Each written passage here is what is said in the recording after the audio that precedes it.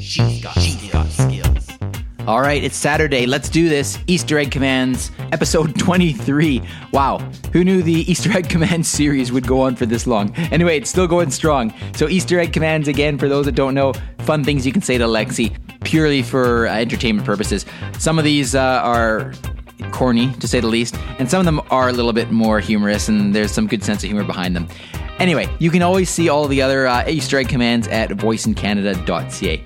Let's get to today's. So, here's a couple for you. First of all, you can say, Lexi, what is the meaning of life, the universe, and everything?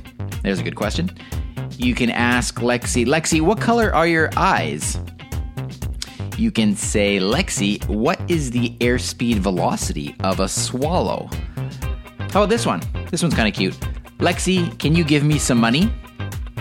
And along those lines, there's sort of a similar response for this question and my next question. And this one's maybe a little bit apropos given the fact of what's been going on in the United States. But you can ask Lexi, who did you vote for? And she's got a pretty good answer for that one. So there you go.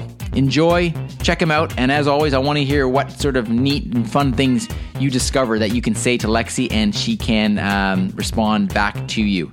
You can find me on Twitter at Dr. Terry Fisher, DrTerifisher. Hope to hear from you soon.